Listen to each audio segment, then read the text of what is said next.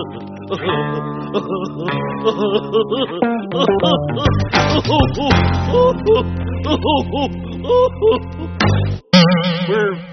having another guest laugh at the intro music. We're going to have to get I don't know, we have to get a name for the intro music, maybe Norbert. Or maybe something like that. But we have a regatta going today, which is different, so we're like on the water. Yeah, and no. So Greg's off at Cheap Trick because we don't want him to fall in, or drummers. Right. Drummers aren't bumbles; they don't bounce. But we're sort of stuck in entropy here. So luckily we have an architect of it with us. It's Hello, Patrick. Hey, how's it going? Actually, one thing I got to start with, totally unrelated because it's Carnival of Randomness, is I've been watching the whole Paper Chase series. And with the old We Earn It, yeah. with John Houseman. But I saw the movie. But it's one of those things where it's like how you relate. It just reminds me of my college days so much in a lot of ways. And those are the kind of no one under the age of 45 has any idea what we're talking about. Yeah, but John Houseman he was like a theater director. He's the guy you probably saw from the Smiths Bar. We Earn It. Once again, probably not. Well, I remember that. We're teaching you here. Yes. You could learn. Go to your local library and look up John Houseman. Yeah. You could just picture him saying we're in it. But it's supposed to be at an Ivy League East Coast college. You think in the movie might have been Harvard. But it's about like a first-year law professor who's well known as like this sort of living legend. Yeah, and he's the stuffy old man. Yeah, but he's one of those guys. Those are the kind of teachers I found I really liked, though. That when you met him at first, they were so intimidating, it scared the heck out of you. Oh yeah. Because I remember Father Kavanaugh, our English prof, he'd be a class without questions is a questionable class, and that was when he'd say stuff like that. But when you got to know them, but he would always when he would grade your paper, he would say whatever he put down, say if you do it again, you get an F. Yeah. I was always buddying up with social studies teachers, I think, and English teachers occasionally, but mostly social studies teachers. And when I look back now, their politics were questionable. Thankfully, they kept. Not always. Okay, at least the ones like my professor. They kept 16, what I know. But I remember my professor, Dr. Harmon, poli sci, and he goes through there's this one professor who's sort of a legend, Dr. McLaughlin, who's passed away unfortunately. He's a philosophy professor, but he was one of those guys you could be Mensa 190, you would get a D, and he goes. We used to say hi to him in the hall, and he'd real pleasant. He would walk to school. He lived across the street. The doctor goes, "You don't want to take his class." The best story I have about a professor was from second year of college, and I was taking English composition or some class that I needed for some reason, and this middle-aged guy at the time. Smoked like a chimney, wore this, he looked like, he was, it was a 2-year school, so it's a, community college. So, he comes in, sits down, doesn't even look at the class, sets his stuff down. He's got, the brown, blazer on, it's like the professor's outfit, like a pair of jeans. And it's just so my kid came home with these G.I. Joe action figures, and you put them underwater, and they fill up with water, and then shoot water at each other. They're eco warriors or whatever. I don't know what the hell's up with that. That was his introduction to the class, was talking about some weird G.I. Joe action figures. And I'm this is a burnout old hippie. But there were a few. There was Colin Lindsay, who I think he's in Seattle now. He comes in. Economics, this young English guy comes in, he sits at the desk, and he's like this. I'm like, this guy's got to get out of the desk when the teacher comes. He looks up, and he goes, man, I had a rough weekend. And my other one was my favorite Marxist of all time, Dr. John Roach. Yeah. I would love to find him if he's around just to say hi. But you would go to his office, you knock on his door, you hear coughing. Yeah. He's like, wait a second, and you see him fanning the But I like that in there. Blowing stuff out the window. But then one of the funny ones, we took the psychology class. The professor's talking to my friend Rob, and he's really quiet. And he's like, make sure when you bring it, just bring it in a paper bag. Don't show anyone. And I'm looking. And Rob looks at me. Now, Rob worked at Nobody would guess this in a million years. Rob worked at McDonald's. He collected those Happy Meal figures. He wanted a bunch of them. But I had like the ones, what I really liked, like even in grad schools, I had like a handful of them who they really cared. I mean, they were all eccentric. One of them was like a Monty Python character. But they really, like, that's what I really enjoyed about that instead of a bigger school. Is it was like they really knew you and they were tough on you, but then you realize like how they're really cool. Yeah, and like they're, you know, I had teachers even in high school that were closer to my age. You know, I have a good friend who taught my English, my senior English class. Wasn't it weird in high school, though, you would think they were like 90, and they're probably like not even 30, some of them, because we're like younger, how it goes? Yeah, you become more aware of what the actual difference in age is when you start like becoming an adult. When you're little, like everyone is old. Yeah. You know. Now all the people my age are old, and Well, John Mulaney has that bit about how when he was 10 years old, he had a babysitter that he thought was like 23, and it turns out she was 13. I had the one. So I've been doing get to the phone slightly faster than I. What I've been doing, like I've been going to the library in Greece. I'll go for a walk. You can get a good 2 hours, right? Yeah. So I'm down off Wada, and I'm like, go walking. This truck pulls up. It's like, it goes, Schwartzy, how's it going? I have no idea. I'm looking, and I go, God, who's that old goat? I go, wait a second, he was in my high school class. Yeah, no, it's weird how everyone I went to school with got into a time machine and jumped ahead like 20 years. Yeah. And I'm exactly the same. So yes, see, I know we're both eternally 29. Yes, but yeah, we're gonna, you know, as always, it's the Carnival. Especially we have Patrick who could actually talk about all this stuff that Greg can't. Well, Greg can, and I can't talk about half of the stuff that Greg can. Actually, we talked about we've talked about a lot. We did.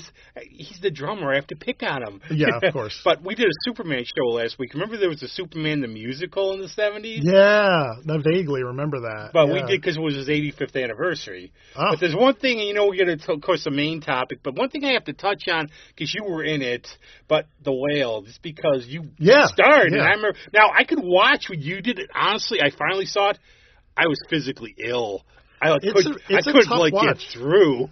It's purposefully. I mean, it's purposely hard to watch, and real hard. Yeah, and that's the whole thing, and you know, it got a lot of criticism, and a lot of people really didn't like it for a number of reasons. You know, it's like if they didn't like the writing, you know, it's fine. You know, it's a very earnest thing. Like the play is it's very, there's no subtext. It just is what it is. Well, I mean there is. I mean everything's kind of a metaphor, but at the same time, everything's in front of your face, and it's unpleasant. And you know, but no matter, the one thing that nobody seems to knock is Brendan Fraser's performance. Yeah. It was incredible, and the prosthetics were amazing. They looked really real, and they were necessary. And you know, you don't find a lot of actors who are that dangerously obese. No, that's Calhoun is dead.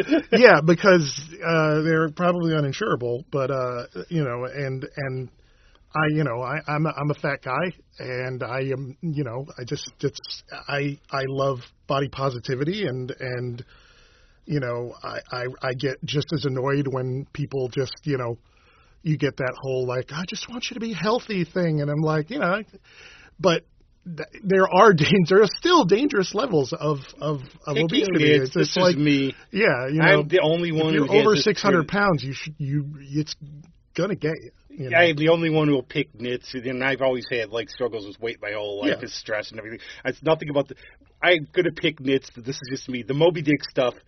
The one thing he says is he didn't want to finish the novel because he didn't want to end. He kept going because they paid you by the page.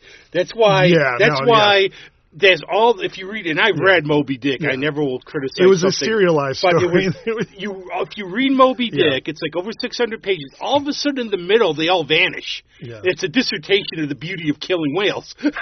You know, this propaganda. Oh, they'll never go extinct.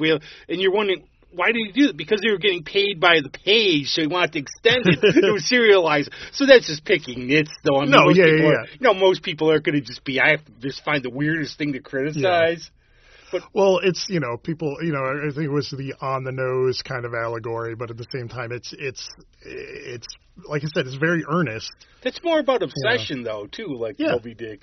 I'm being a dick to myself about this. Like, how did you get, I saw the play. You were excellent, of course. Oh, thank you. But, and actually, you're excellent because I can actually vaguely, all the stuff I see, I can remember it. I was telling MJ. Yeah, I was surprised at how much. I was surprised at how much of a direct adaptation it was, but there were some things. How was the reaction? Did people come up to you and say, "What did anybody? Did you touch anybody?" Like how they were like, "Oh, this is really sad," or probably I don't. Yeah, probably. Of course they did. No, I mean, it was weird. It was a weird time. That was obviously. I don't even remember what year that was. I know it was it's quite a bit ago. 2015. I want to say 2015. Whatever. I could be wrong. Yeah, while the show was going on, I remember performances, but I don't remember a lot around it because it was that's how it goes. Was such a huge all-encompassing thing. I haven't done anything like that intense since. But yeah, no, I do recall some conversations I had with people about the show and how it connected with them. And I think there's a tragic there's always a tragedy. It's like Aronofsky loves to do with the wrestler. And yeah. Where there's a the character whose tragic flaw is going to get him. Right. Because with the wrestler, he could find happiness, but it's just his demons won't let him. Right. Yeah. Yeah, and he's not known for taking an easy track with most of his films, and he's also not shy. He's not shy about doing films that critics hate or people don't understand, or he will still make them, and they'll still be beautiful one way or another. And a lot of the biggest negative I was getting consistently from people was about Sadie Sink's performance as the daughter, and I thought she was great. No, and I think you're going to have the character is purposely detestable. Yeah, it's the whole, because too you're going to be bitter. Your dad left you. You're going to be having these. I love you. No, I just want to be here for my inheritance. But just the reactions people had to the character, I didn't find her as horrible as everyone else did, and I knew the character better than most people just watching the movie. But when we have an expert on this subject who actually played the character, we need to milk his brain and everything. Yeah. He chose his way to go out, and the only thing he needed to do before he left was to just reconnect. Yeah, a bit of redemption, and that's it. And it's controversial, because whenever you're dealing with a subject of someone choosing to end their own life, it's going to be, and it's a rough way to do it, because there's no, it's not like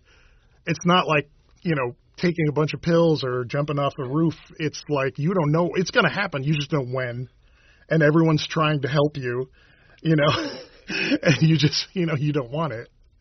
But anyway, So we're starting off with a really bright note. Yes, but I actually have one movie I'll never watch again. Is I love the movie too. Is Once for Warriors, but I got physically ill again watching it the last that time. one. Yeah, I hadn't watched it in a while. It's one of those. But then when I watched it again, I was like, okay, I just can't. I knew what a rough ride that movie was. But I didn't realize what a rough ride it was. Yeah. But now more positive stuff. Making you think and learn as we try to do before we get silly. But, go watch a fart video after this online if you want to cheer you up. Yeah. But now your show, you just finished your first season of Architects of Entropy, did you? Yes, yeah. I'm saying the title right. Awesome. Architects of, it's just, it's really, it flows off the tongue. It's a podcast called See, I can't even say it. I said it. It's early. Architects of Entropy. We're on the water.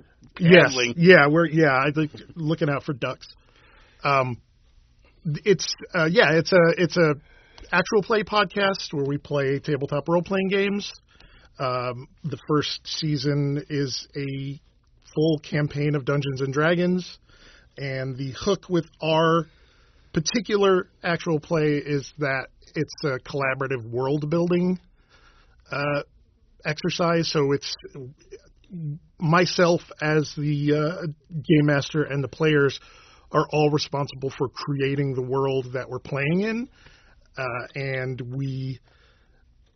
the idea is we will do, seasons where we're playing different games in different settings and coming up with, our own ideas of how everything works. So,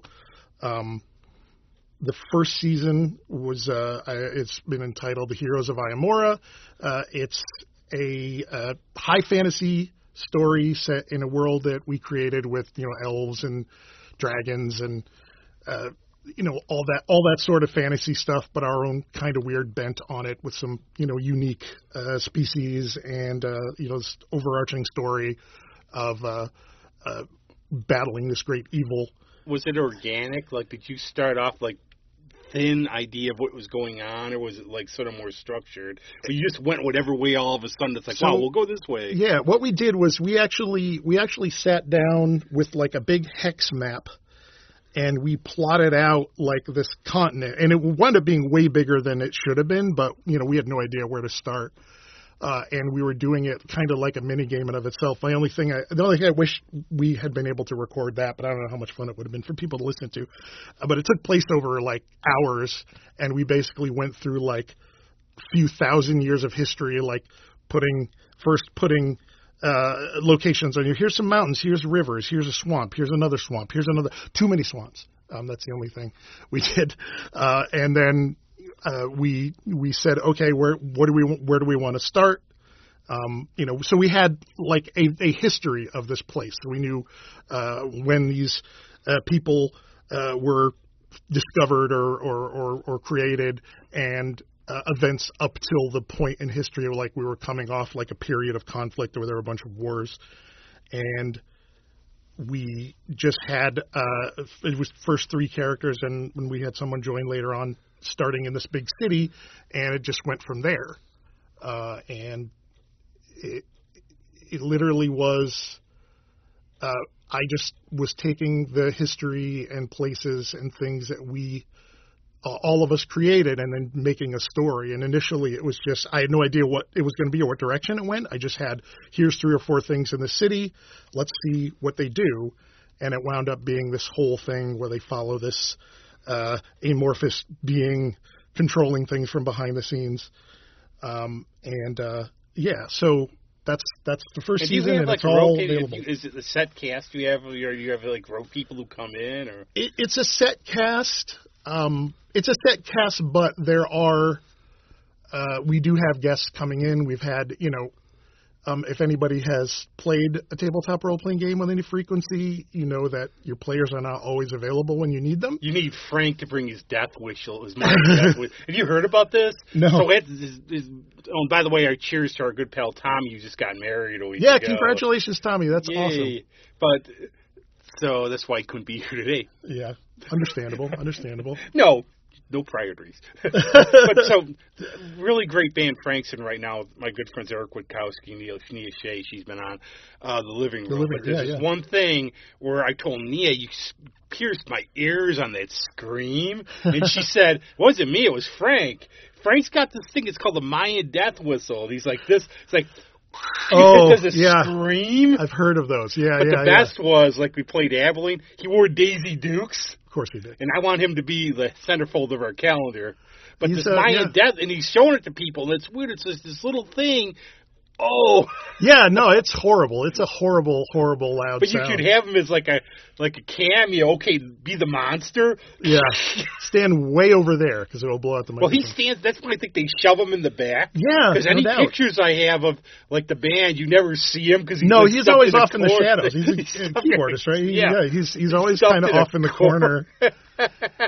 And Now, for your show, I mean, you could pick this wacky show up anywhere you want. Maybe it might be dated if somebody had a gig and we're promoting it, but But now, if we were going to jump in, how do you get involved with yours? Because you have a story. Yes, absolutely. So the good news is it's being an audio podcast. You can find it anywhere you can get podcasts. Just look up Architects of Entropy, and you will find there are like 60-plus episodes. The main story is 57 episodes, and then there's some world-building specials we did while we were going. We found some places that we wanted to kind of dig deeper on. But if you just want to follow the story, just episode 1 through episode 57, that's the main story. Those are now season 1. It's a complete story. There's arcs of it, like the first 24, 25 episodes are an arc, and then it goes in little chunks after that. They start in one place and they go to another place, then they go to another. They go to 3 different places where they have following this whole thing, and they ended in this big giant swamp, which was more of a. It wasn't how I imagined it ending, but it was a really cool ending because it just evolved organically and followed not just the story, but actually I asked them what places that they had created that they want us to go to, and then I just followed that. So yeah, it's a lot of fun. The cast is MJ Savastano, who we all know. Who could play anything, basically. Yeah. Yes. Kevin Chaba, who's another DVC regular. My friend Rick Thompson, who is one of the few people I know who has never done theater, but is a longtime role player, game master, and a real, he's into all different kinds of games. And then we had some guests. We had guests coming in and out here and there, and the first regular guest we had was my friend Scott Branson, who was from Rochester and was our game master for years and years, and he's a brilliant writer. And I brought him in as a side character that I would bring in whenever I was low on people, or I just needed to inject some certain brand of insanity into it. And then about halfway through the series, he became a series regular with a character that he played a very a bandit turned road knight who. And I really feel like the show really kind of became something when he joined, because he injected a lot more of a lot of humor into the show, but also just an energy that I think we kind of needed.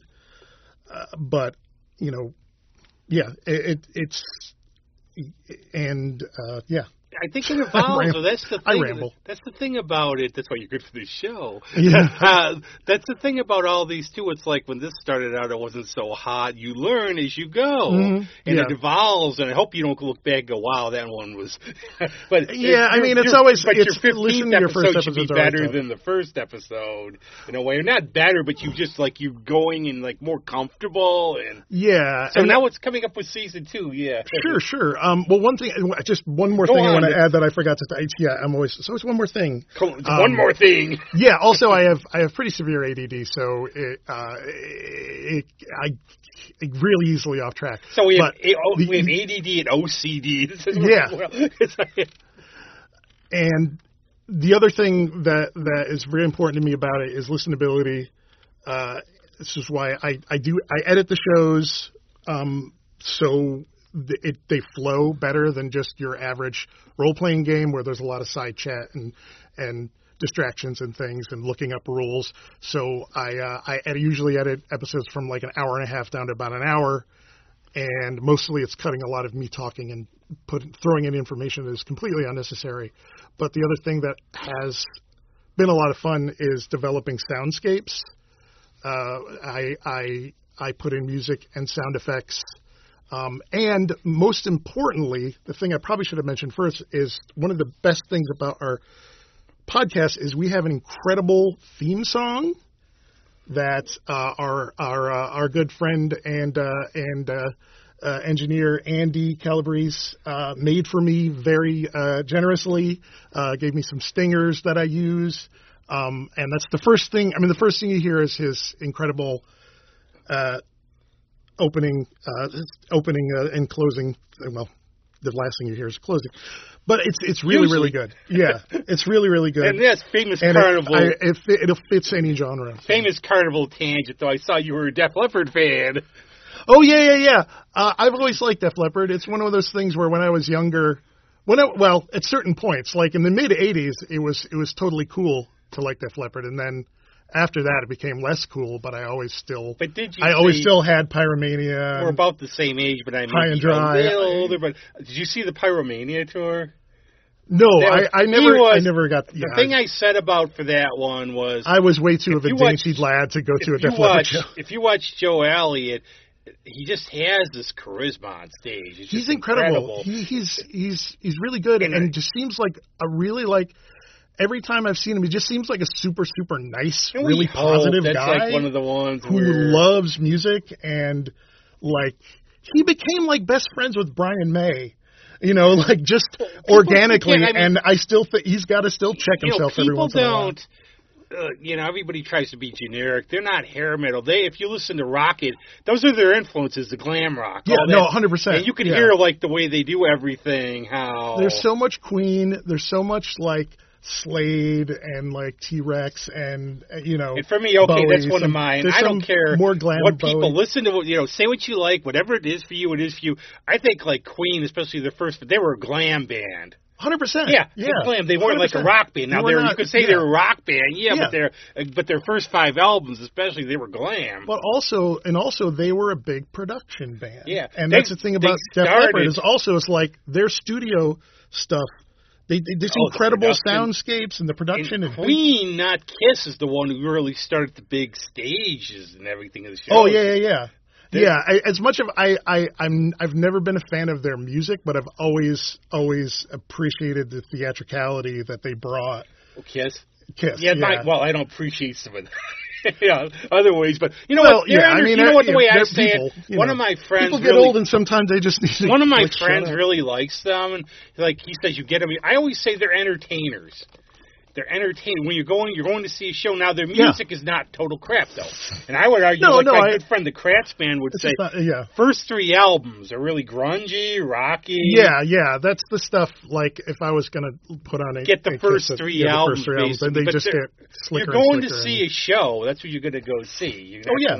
Yeah, and their personalities, they brought their own personalities. Not going to see Dylan, Yeah, well, Dylan's another one. Dylan's, he's more performative than people give him credit for. He does, but he's been putting on a show for. The shocker with him, and the last time I saw him at the Auditorium Theater, he was incredible. And sometimes he is, sometimes he isn't. Yeah. But the thing about him is, if you've never seen him before, realize he might not talk at all, which is fine. Yeah, no. Some people aren't chatty. Some people don't get it though. But he might do sometimes is introduce the band, which he did. But he bowed.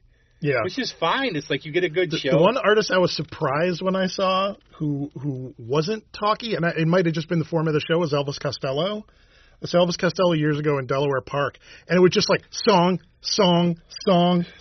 in a relentless pace. And I had to pee the entire time, and I did not dare leave from the spot I was standing.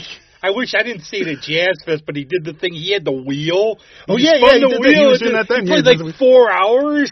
Yeah, it was a real long show, and it was his band, The Imposters, and incredible. Well, my friend Greg Townsend with Nick Lowe, they're playing with them. They're actually on a bill with them. Yeah, it's cool.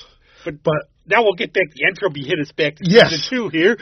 The one more thing I'll say about theatrical bands is I'm a huge fan of the band Ghost. Oh yeah, they're incredible. So if you haven't checked out Ghost, don't be afraid of the Satan stuff. It's kind of winky. All of and it gets less. Yeah, it's a lot of that. It's purposefully kind of confronting early on. But anyway, I don't know. I'm for all whatever it is. It is what it is.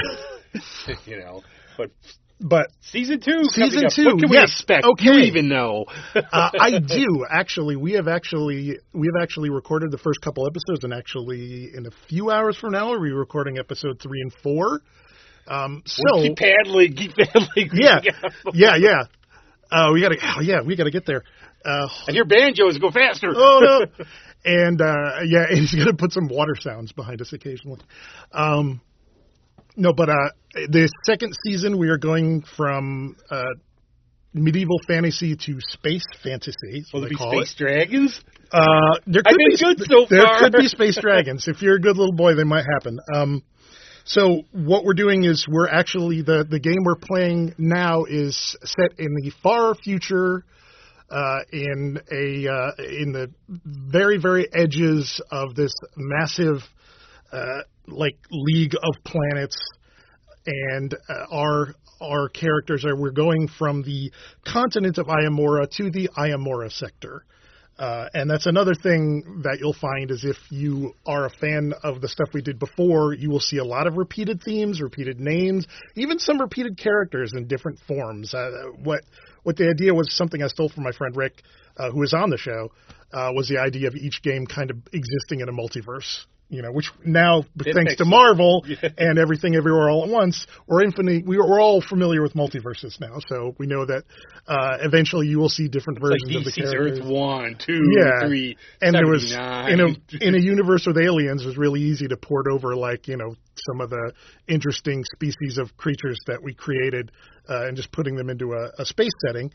And we are not using the rule set of Dungeons & Dragons. We are using the rules of a game called Scum and Villainy. Yes, which I say, you have this book with you. By Evil Hat Productions and Off Guard Games. It is a Forged in the Dark game. And what that is it's based on the rules of probably the most popular indie role-playing game that has been out in a while. A game called Blades in the Dark, and it is more of a narrative focused system. It's a lot less granular, like you're rolling dice for everything. It describes itself, and this is one of my favorite things about how it's described. Is a collaborative discussion between the game master and the players in which narrative uncertainty is resolved with dice. So basically, you are all telling a story. You're all kind of having this narrative conversation, and occasionally you roll dice to determine things that chance has a plan. So what we did was there is a set setting for Scum and Villainy. So what we did is we basically just scrubbed it and put in place our own things. We used the format of that, and we've made our own planets, our own different antagonists, our own weird space powers.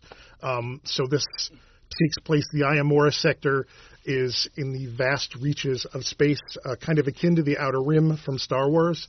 But instead of a overarching evil empire, there's this kind of old and decaying League of Chartered Worlds, we call it, which is basically a somewhat democratic government that has gotten so big and spread so far that it has very little control over the worlds in these far-off places. So the Iamora sector is actually run by a council of a bunch of mega corporations. So this corporate council is kind of pulling the strings in this sector of space, and it wanted to pull in a lot kind of cyberpunk elements as well. And our heroes of the story are just a plucky crew of spacers who are just trying to make it out in space. They are a crew of would-be smugglers, but they're really not at the Han Solo level yet. They're just kind of starting to find their feet. So our cast, we have half our cast is new, half our cast is returning. We have Scott playing the doctor of the group, who is not your Bones McCoy type of doctor. He's I'm not a Bones McCoy doctor. Rick, who's playing this mysterious mystic character. And then you have our new cast members, but former guests, John and Jillian Christensen, who have been huge supporters of the show and are both performers. Jilly, I've known forever. She acts, she stage manages. John is a great game master and gamer and incredibly brilliant human who is my standard man crush, I think, these days. And they are playing, he is playing Tristan, who is a mechanic, who holds everything together. And Jillian is playing Remy, a scoundrel, which is kind of a class of character in and of itself. who has a kind of a, almost like an inherent luck aura around them any time. And at some point in the future, hopefully sooner rather than later, MJ will be coming in as well as a cast member, kind of rotating with Rick in a way that, if it works, will be incredible. But if it never lines up, then Rick's just going to be playing this character, which is fine. But it's like anything else. It's still, it's a show, but it's also a game. So we're still going to have the constraints of your average, group of friends role-playing games. But as I try to emphasize, it's also a show. So, we're using our inside voices outside and being more descriptive. And to me, more than anyone, I'm one who breaks that rule most often. So. Well, the rules are made. But and I think it's a format that's endless too. You can, as long as you enjoy it, you can keep going here and there and everywhere on this. Yeah. And this is the fun and kind of scary thing about this particular game is that there's like a lot of it can be done on the fly.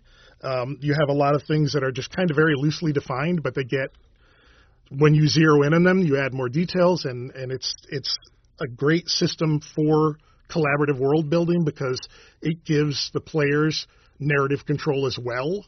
If a character comes in that they have some kind of relationship with, and you're just like, okay, well, tell me about this character that we're meeting. I'll portray them, but I'll based on what they tell me. And some places like, every faction and planet and thing has been created by one of us and kind of massaged by all of us.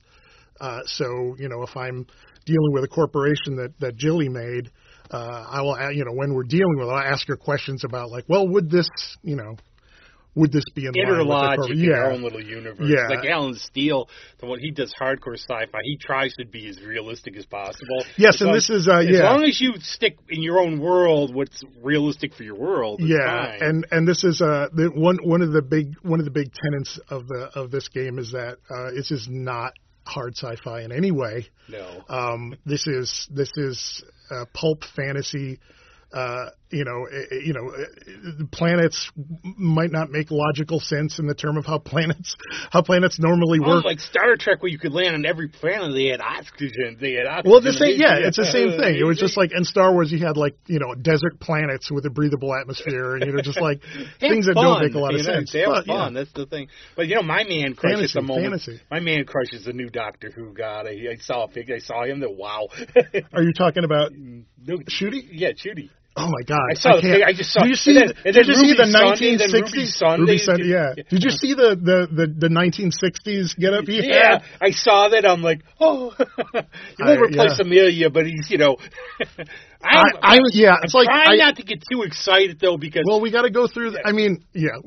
Like I'm saying, we got to suffer through David Tennant, which we don't. Obviously not suffer. He's great, but it's just like it's weird. There's going to be. But I don't want to even know what's. I just want to sit there because one thing we could talk about a little because it too. Everybody tries to be so negative about everything. They have to automate. I hate this. It's the nerd sport. One of my thing was with Picard, and I tried to explain with. It's because here's the thing. Yeah. It's not really new. It's just we can hear it more. Oh yeah, I know quicker. It's always been people. There. You've always had the nerdy contrarians who don't like anything Carl that's popular. Xenogenesis about fans. But it's just now they have a voice that everyone that gets thrown in their face. I just don't we're curate your social media. Landscape. Indiana Jones, the new movie, it sucks. So, did you see it? No, it sucks. No, I haven't seen. Anytime it's come up, it's just been a really, really horrible. Let me make my own mind out if it sucks. From some unqualified critic. Heard. Go back for when Star Wars. He's really old. We know he's really old. But go back to the last 3 Star Wars movies. The theories about what they were about. They were like how many. I saw one thing list all these theories, which were for sure they had secret scripts, all wrong. My favorite was it opens up and you see a hand fly through space. Yeah, that was the it was like Luke's hand with a lightsaber, and That one I feel like might have been a thing because it came up so often. Could have been. But it might have been a thing. The Force the Sith Inquisitors, that stuff. Yeah.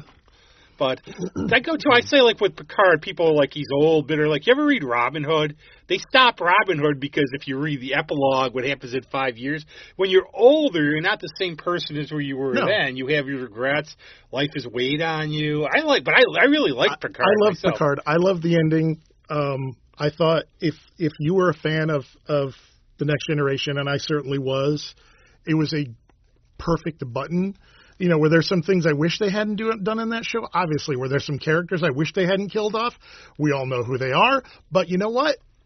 It is what it is. In the end, it's not real either. Yeah, it's just like... You can go see the person who was killed off if you run into him. I'm reading articles popping up in my feed about Quentin Tarantino proclaiming that his characters from Once Upon a Time in Hollywood are like Rick Colton is dead, and it came across my feed like it was an actual obituary. I'm like, it's a fictional character that he said is dead who never really existed. I think he was based on Judo Jean LaBelle, but that doesn't mean anything. But it doesn't mean anything. No, he's fictional, though. But it's just funny. They're amalgamations of characters. I feel like he made these statements offhandedly to someone, and then it just became news, entertainment news. Well, he just shoots from the hip. I wish it was real, because then Sharon Tate probably would still be alive. But unfortunately, I explained to people, like somebody would say, Hitler. Too bad Hitler wasn't like in the Inglourious Basterds. I call him like history. It's like almost like history porn, where it's just it's like yes, we know they didn't, but. Wouldn't it be great to watch the Manson family get torched with a flamethrower? Yeah, wasn't that awesome? Or get bit by the... It was fist-pumpingly hilarious. And, I actually found the dog food to the face was funny just because. It was cathartic to me. It was like I've been hearing this horrible story regurgitated my entire life. And when I was a kid, and when I went to see, I had no idea. So I'm watching it turned on its ear, and I'm at the end going, "Oh, I don't want to see this." No, it was the same way. I was the same way. Then when it started, I was like, "Oh, he's gonna do a Hitler with it." I got so excited. Well, it's like Cliff is like freaking stoned from the PCP joint. Yes. He's like, oh no, it was an LSD joint, and from what I understand, that was factually incorrect. That wasn't supposed to work that way. I don't know, but I've been told by other people that. You think it's escapism, though. It's like I want to do I wish he would do Once Upon a Time in Rochester in the '70s, like especially like Tahoes and stuff. Oh my God, no! Rochester in the '70s, you could make. Someone could make a TV series loosely based on the mob stories in the city, but make it a comedy, because these guys were these were like the 10th rate. I heard about, because for real, there was a guy who used to sell street meat. He literally, he counterfeited. He was like there was the A team and the B team. Yeah. And he did stuff I don't want to know about, but he came out, it sounds out like he did his time. The Blue Gardenia. And they paid him, the Blue Gardenia, the Glass 45 Onion. Motel. All those. I think Tail of a Whale, maybe, yes, no. I don't know. Glass Onion, I think, was one for sure. But he told me all these stories about it, and he would always be like, everybody's got but he would be stories. like in the Bronx, he'd be, this isn't for you. I was like, no, it's not for me. But it sounds like he was paid off for just being these quiet. These are all like people, from what I understand, and I'm probably wrong, I could be wrong, but I was understanding these are all people who couldn't make it in Pittsburgh. Yeah.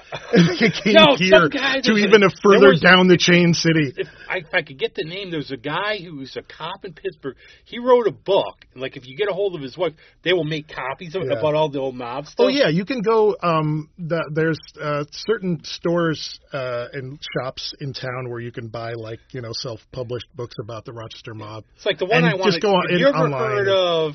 Because I don't know if you were... Well, I'm from Victor, and that's where Valenti's brother had a mansion on the hill. So we were always talking. And where Exit 45 Motel, where they put a hit on a guy, where they unloaded 1 million bullets in the Exit 45, hit a guy in the butt. I don't know if you were a Rocky Horror geek like I was, even though I've known you. But there's a chapter called called Midnight the Lost and Found, which by the people who did it at Pittsford Plaza. That's like one of those lost treasures for me to find sometime. You could find everything else, but this was like one of those lost books, like you hope turns up somewhere or whatever else.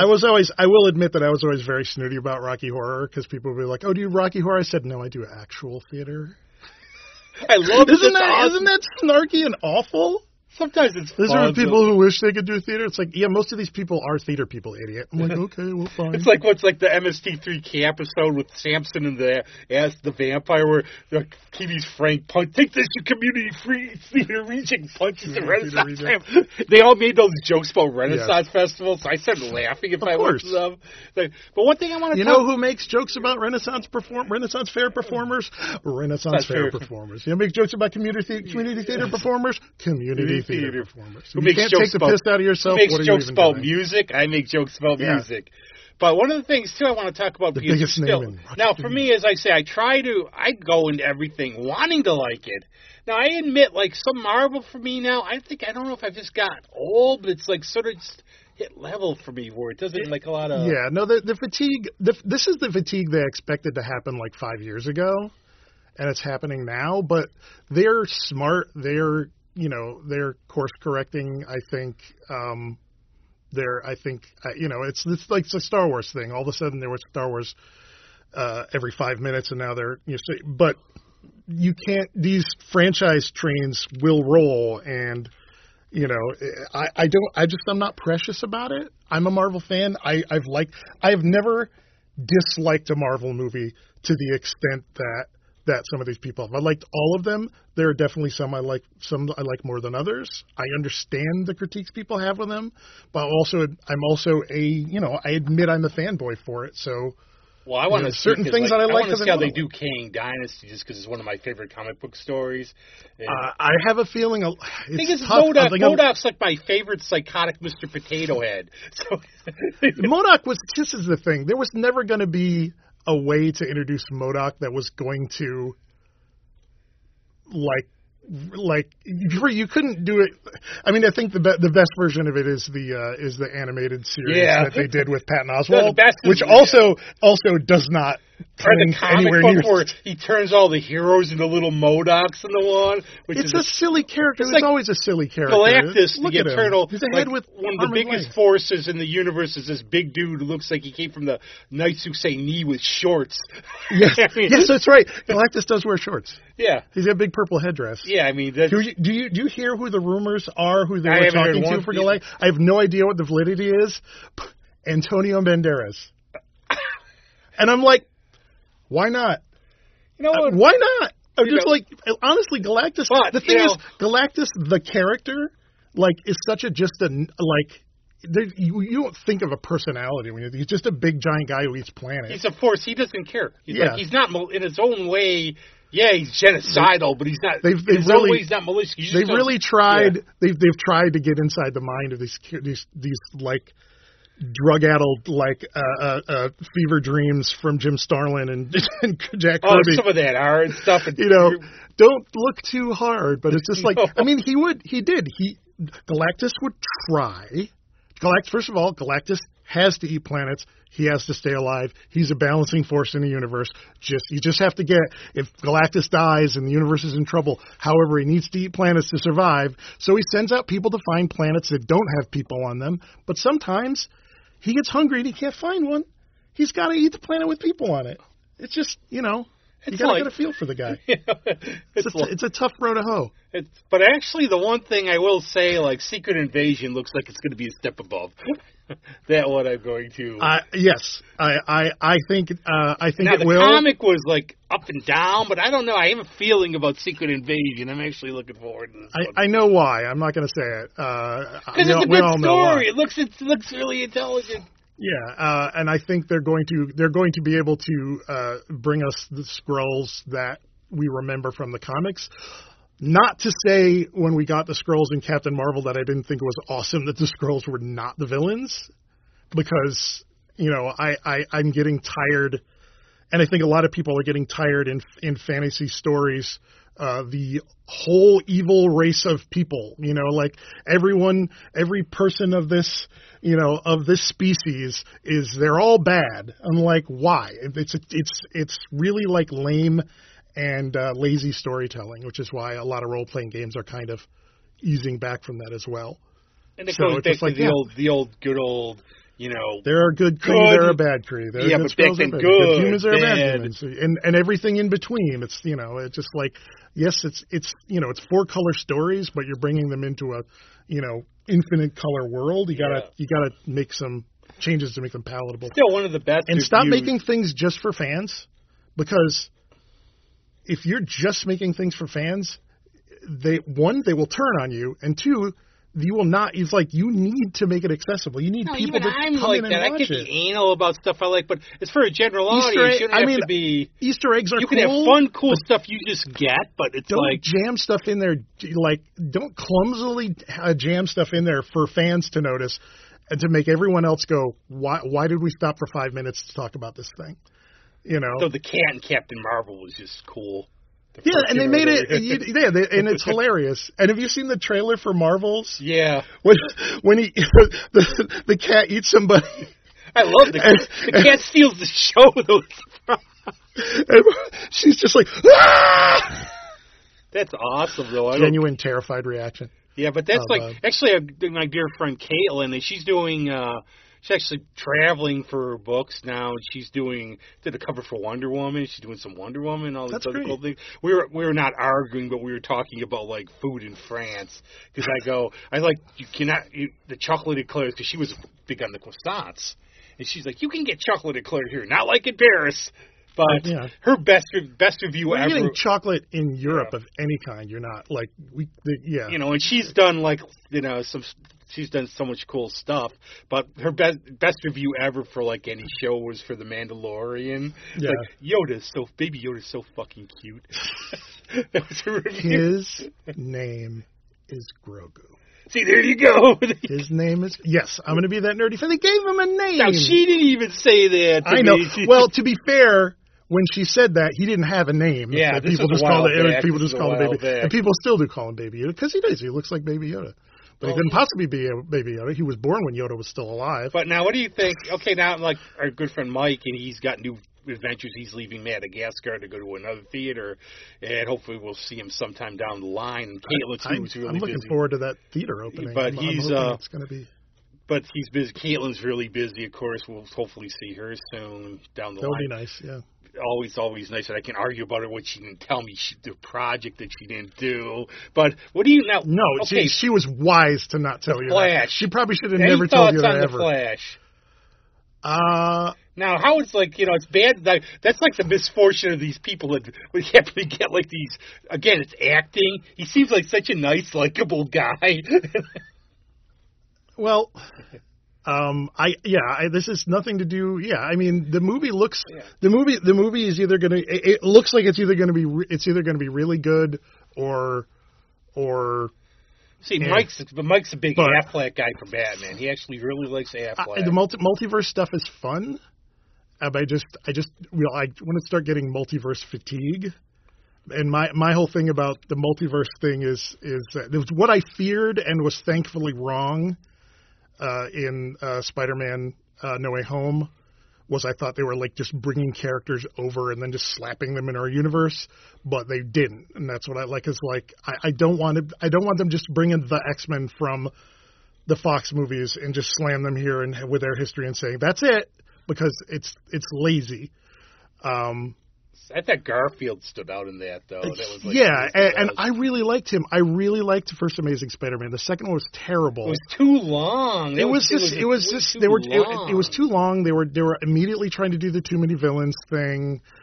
Their version of Electro was awful, and luckily Jamie Foxx agreed. Jamie Foxx did not like the version he played in No Way Home was the version he wanted to play. But they made him this stereotypical dork who is not even real, who's like, that person doesn't exist, and that's the weird thing for me though with Electro. To me, I know he's for me he was a Daredevil villain because somehow for the comics I caught him on Daredevil first. Yeah, he was always a Spider-Man. But I'll never, it's sad but funny in the same way. He wasn't like he was like a guy who worked on power lines, right? So he was just, Whenever you say stereotype, I have to go back to the last people time. work on power lines are not scumbags. The last time we saw Joel Hodgson, The one scene in that movie, So Kansas, No Retreat, No Surrender. There's the kid bounces a basketball, and then there's the oh no moment. And the whole audience is cringe. No, good old 80s here, but that was like... It's an 80s trope that thankfully doesn't exist anymore. Yeah. And you know what? I feel... The thing that I felt watching that character was nothing but empathy for that actor and the amount of, like, pride he must have had to swallow to play such a... You have to have seen this movie. If you haven't, go see it. Go buy it. A Hollywood Shuffle. Oh, no, yeah. That's like... But I haven't seen it in a long time. I don't know if it still holds up. I'm sure it does. I actually got a copy finally. The only one I didn't really like the part was the detective story because it runs a little long. Yeah. That's like... But it's awesome. But did you realize in this... I didn't know this one... Everything had to be one shot because they didn't have any money. No, he had no money and he had no permits. His credit cards and everything. Oh yeah, no, Robert Townsend made that movie for whatever money he had, and he shot it in Hollywood with no permits on the street. One scene, you only get one take because you get to do it. But luckily, he had the Wayans family and all these amazing actors who you see, David Allen Greer and like all these incredible people. It's like all you have to do is just amass a group of incredibly talented improvisers. In other words, don't get me to do it. Oh yeah, no. Wouldn't that be okay? Shoot, huh? Oh, we can't do that. Can't do it. You do one take, or apparently, like when if you're working with Morgan Freeman, he'll only give you one take.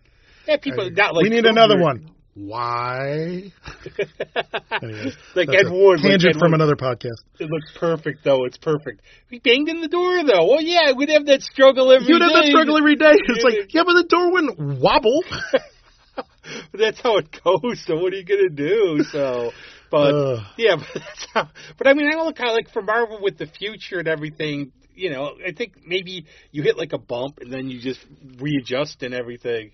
But could you imagine growing up, like when we were kids, so all this stuff out here now? I think I think the roadmap they have,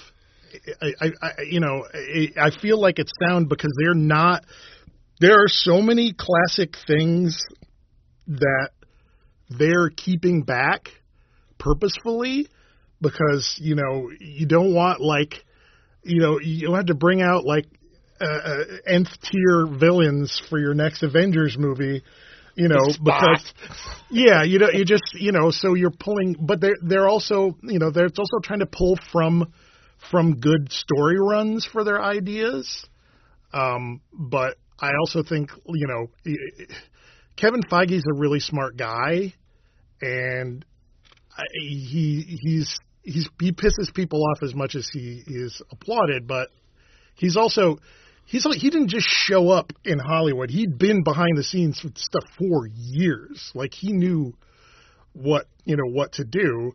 And, and I think that they're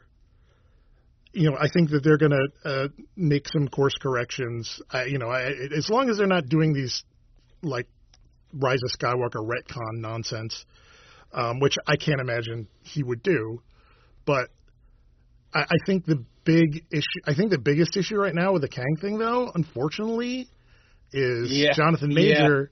Yeah. And I have no idea. I've read a lot of stuff. I've read a lot of stuff. I don't want to say.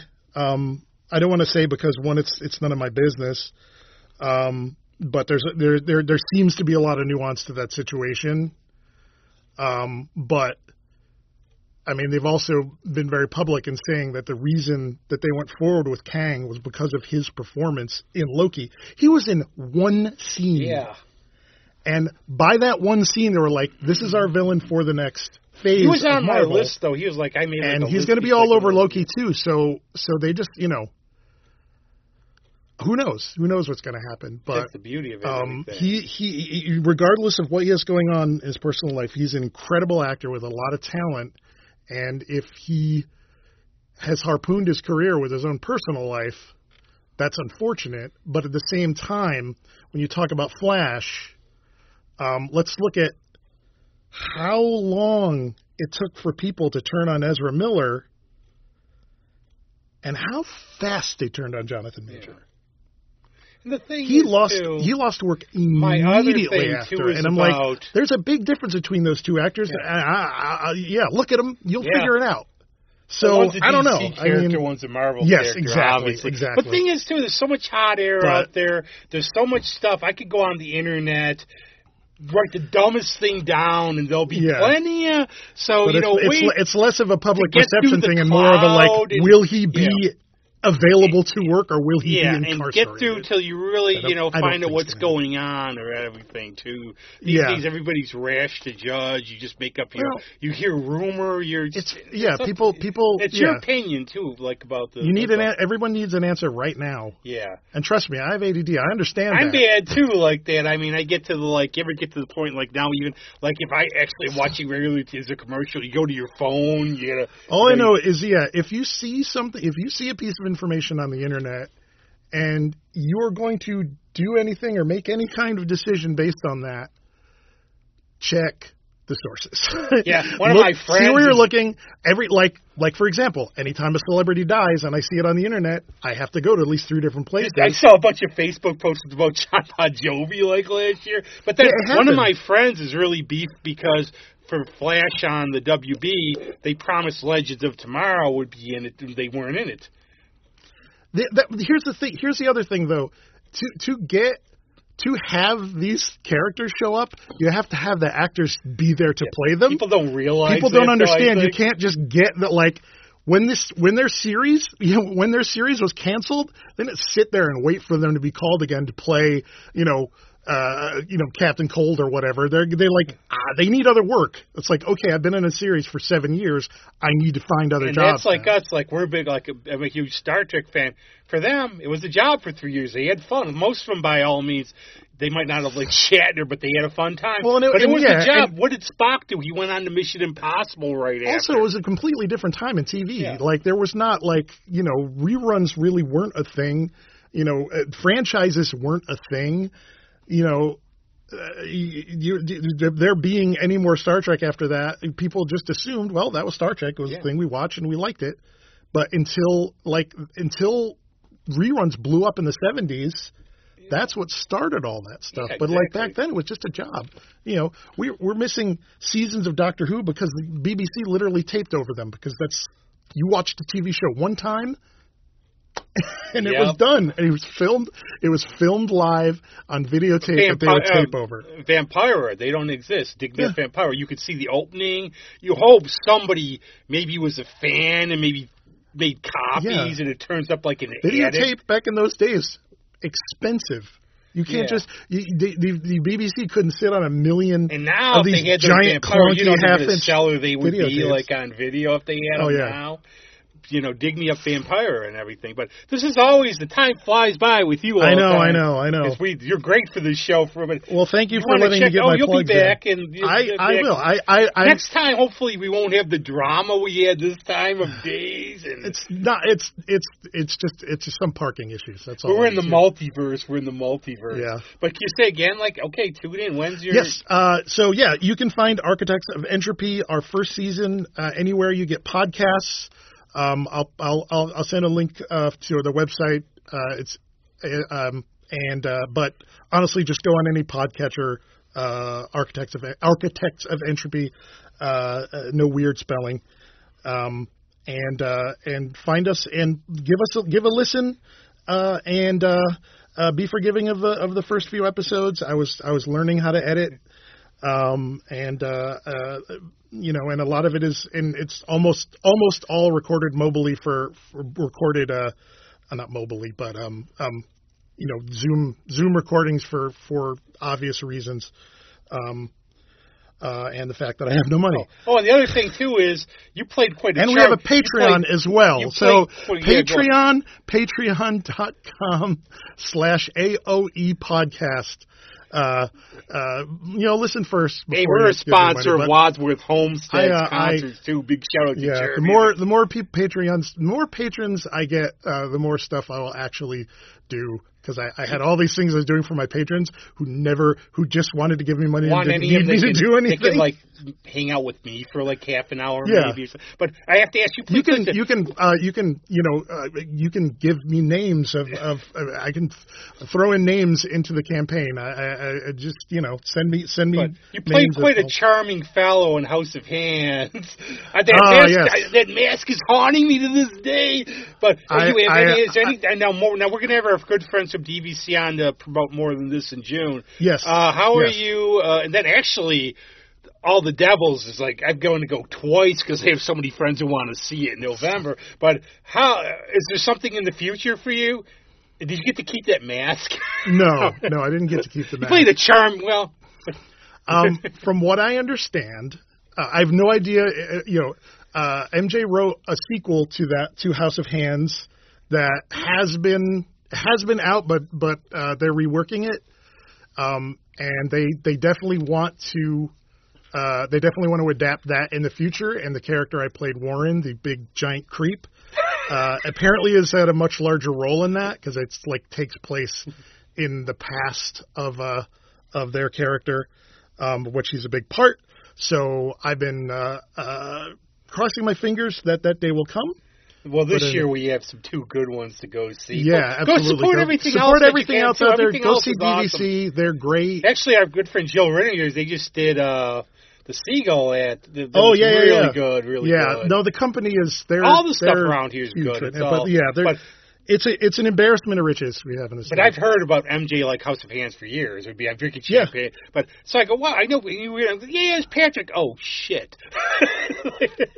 Yeah, I think it's called acting. I was a last minute. I was like a emergency fill-in. It was awesome. But thanks for being on. It's always no problem. Fun, everything else. But we're going to have Sunny Sweeney. She's actually a really cool person. I met her at Abilene. Nice. And she kept like insisting to take pictures. Like she wanted. Like I don't usually do selfies. She actually asked, and she's like, okay, this doesn't come on. I go, look, you look better being next to me anyways. But her view, she actually filled in for, true story, she filled in for Loretta Lynn when Loretta Lynn was ill. Oh, wow. Loretta called her, and she asked her, she said, you were really good. She's like, I can't do the draw. But she's like, what's the thing about songwriting? Simple. Write what you know. So Sonny goes, well, that's why I write about bad relationships and alcoholism in every song about that. So we're going to play from her latest album. She's just been back at Abilene. She's coming again. We're going to play the title track, Married Alone. And go check her out if you can. She'll be back again. She actually did a pop-up show like a few weeks ago, but it popped up. I couldn't go to it, but she's coming. Just go on the Abilene about site. Pop-ups. Sometimes they pop up in the place you can't be. No, you ever get I get those Facebook things where it's like the day after something happened. Oh yeah, that's the great thing about his podcast, my podcast. That's the thing about me, I don't ever do anything. So. No, I don't really do as much. People think I do, but I don't. You do more than I do, which I should do more. But no, you do what makes you happier. Just yeah. But anyways, this has been fun. Everything for a podcast, you can listen to whenever you want. Yes, absolutely. Do you have any word of wisdom to end or just end? Make your world. Make your world. And if you're going somewhere, make sure the parking lot is nose in the regatta. And then we'll play Sunny Sweeney. See you later. Bye. On the hard line in the dark, trying not to let you hear my tears fall through the phone. This house is where we live, but without you here, honey, it ain't a home. There may be rings on our fingers, but we're married alone.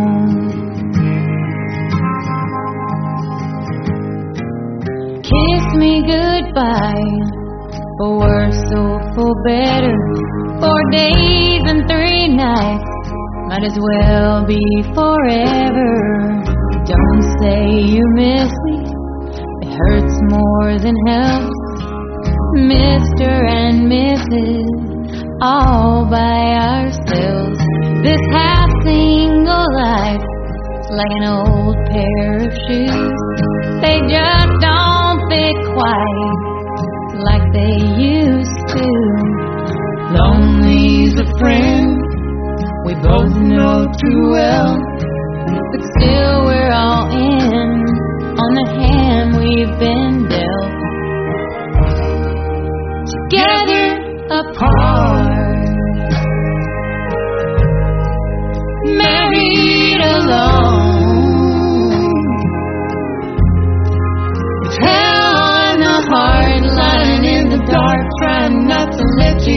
tears fall through the phone.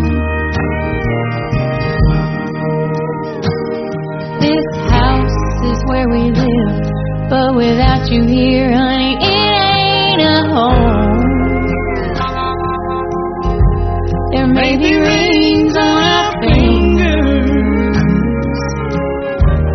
but we're married alone.